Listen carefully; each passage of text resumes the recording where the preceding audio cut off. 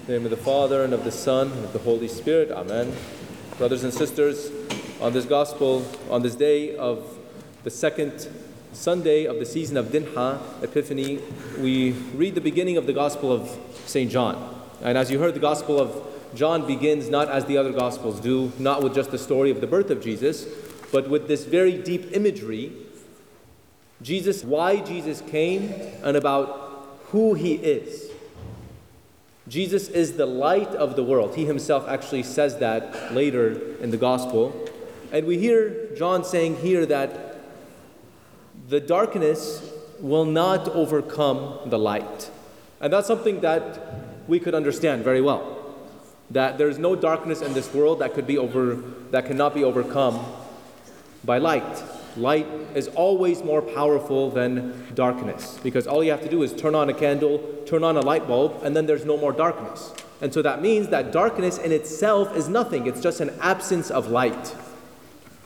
Just like it is with us, when we experience darkness in our lives, and the Bible mentions what darkness represents, which is sin. When we experience darkness in our lives, it means that we do not have the light of God in us. That light that is available for us, that He wants to give us, that is for every single human being who comes to believe in Him. We all have the opportunity to have the light of life, the light of Jesus Christ in our lives. And so what does that mean for us? That no matter how much darkness we have experienced in our lives, no matter how much sin we have done in our lives, there is always an opportunity for the Lord to enlighten us, for the Lord to fill us with His light, which is the life of the world. No matter how much darkness, no matter how much sin we have done, there is always hope in Jesus Christ. That applies to us, obviously, and it's a beautiful thing to encounter God's mercy. But the thing that's hard sometimes for us to accept and to understand is that the same thing applies for all human beings. The same thing applies, the fact that the light can enlighten the darkness in a person, and that darkness is nothing but just an absence of light, absence of Jesus. The same thing applies to even those who treat us poorly.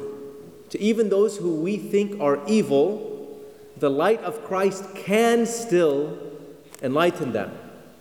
And the Lord came down into this world so that He can be a light for all people.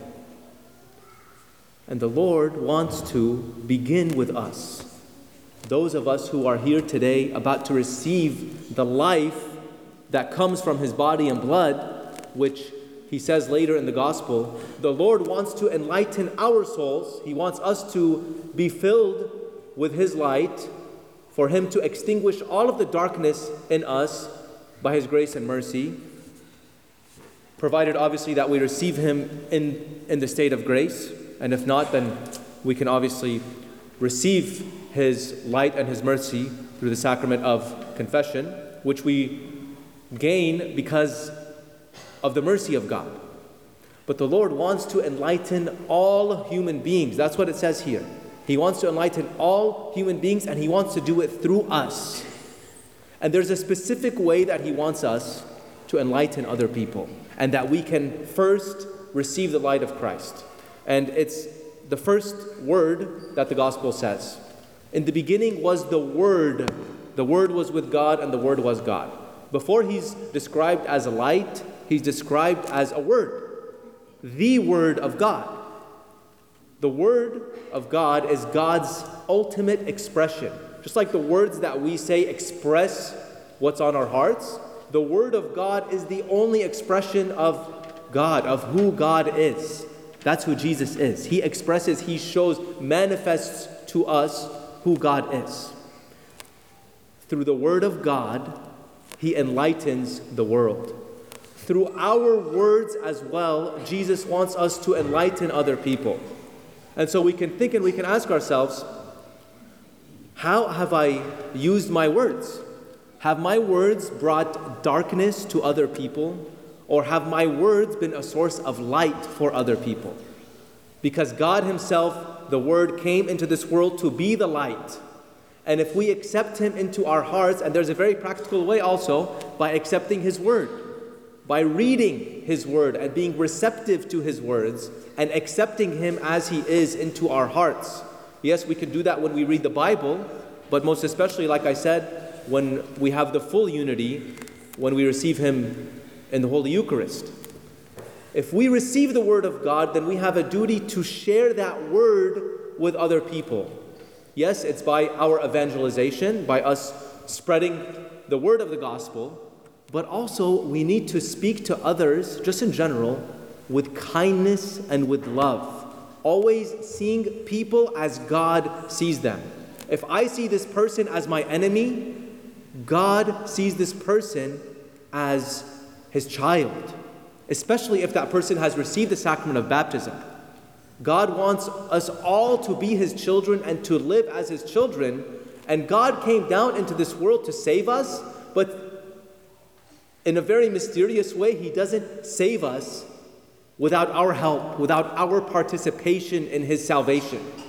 So we have a duty to accept the grace of Jesus into our hearts, for Him to enlighten us, and we have a duty to spread that word, that light to other people. So brothers and sisters, as we meditate on this gospel message and on the coming of Jesus in our lives, it's a great opportunity for us to think about how we have used words. Whether we have hurt people, whether we have brought darkness to people, or whether we have brought light to people.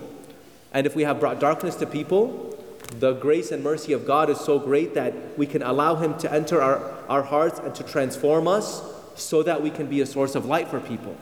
It starts with a sincere apology. If we have hurt somebody, a sincere apology means that my words are actually meaningful. They're not just mere sounds, but my words are meaningful, and it means that I'm going to change my life. I'm going to change my actions.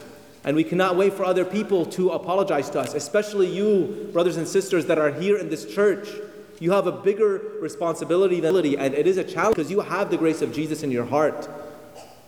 And you have a responsibility, and it is a challenge indeed for us, but we have a responsibility to bring peace and the light of Jesus to all that we meet, especially those of us who we see as our enemies, so that God can use us as His instruments to bring those people to Him, so that by the grace of Jesus, we can be inspired by His light and enlightened, and we can share that light with others by the grace that He offers us.